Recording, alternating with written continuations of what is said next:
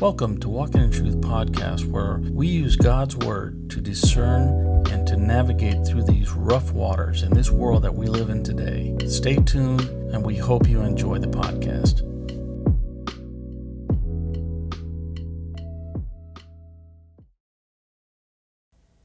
As the world is falling apart around us, we look at it with amazement on how truly depraved the natural man truly is. It is no wonder to us followers of Christ that the behavior of the world should not shock any of us. God's Word has given us with clarity, with exact precision, what the world is doing. The natural man is operating under his own wisdom and does not seek God. A mind in complete darkness knows nothing else except what he foolishly thinks. This is what the depraved mind living in darkness looks like. The events in our days, from the conflict in Europe, rumors of wars, complete lawlessness around the world, and the attempt to shut down the church, we are truly witnessing the collapse of morality driven by the darkness of the natural man. In Ephesians 2:1, Paul tells us, "And you were dead in your trespasses and sins." Speaking of the natural man, Paul describes their condition as being dead in their trespasses and sins. Dead, in the spiritual sense, spiritually living in darkness, void of all light. Paul continues this train of thought in Ephesians 4:17, bringing attention to the church at Ephesus, speaking of the mentality of the lost, as he said, that you walk no longer just as the Gentiles also walk in the futility of their mind. In the very next verse, Paul says, being darkened in their understanding, excluded from the life of God because of the ignorance that is in them. Their understanding was darkened. As we see darkness filling the mind of the lost, we see that this compared to God's wisdom is pure ignorance. Darkened, as it's used here, holds the meaning of someone who is being made ignorant, darkening of the mind, or even stupidified. Those who are in the dark are there by their own desire and their own choice. They hate the light. Look at what Jesus said to Nicodemus in John 3. Verse 19, "This is the judgment, that the light has come into the world, and men love the darkness rather than the light, for their deeds were evil. For everyone who does evil hates the light and does not come to the light for fear his deeds will be exposed. But he who practices the truth comes to the light, so that his deeds may be manifested as having been wrought in God." These were the words specifically spoken by Christ to Nicodemus, that men love darkness. This is the state of the spiritual and moral darkness, and the darkening by the sin. This is the state of spiritual darkness, darkened by sin, of the state of the unbelievers and of the godless. In the Gospel of John, we see in the very beginning of this marvelous book, in chapter 1, verses 4 and 5, "In him was life, and life was the light of men. The light shines in darkness, and the darkness does not comprehend it."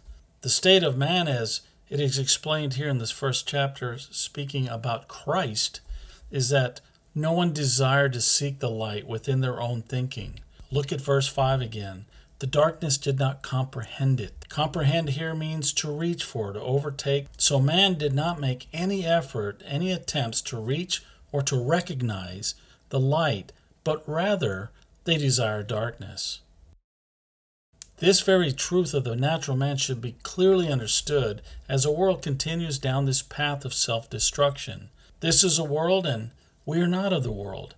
Our king is not any leader of any nation here on earth, but our king is Christ, who rules in the heavens across the universe. Our king is eternal and is the light of this world. John 8:12. "Then Jesus again spoke to them, saying, I am the light of the world. He who follows me will not walk in the darkness, but will have light of life." There is a doctrine called the Lordship salvation. Many cringe at this theological doctrine because it takes man completely out of the equation. Lordship salvation denies any man-made attributes and makes salvation an exclusive event for Christ.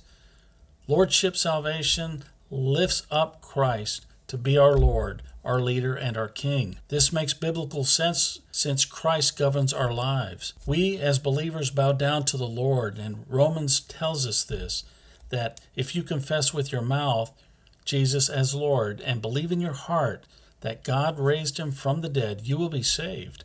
We have become the subjects of the eternal kingdom of God, and in doing so, we are to obey and submit wholly to our Lord Jesus Christ. Paul wrote in 2 Corinthians 10:5, "We are destroying speculations and every lofty thing raised up against the knowledge of God, and we are taking every thought captive to the obedience of Christ." Get what Paul is saying here?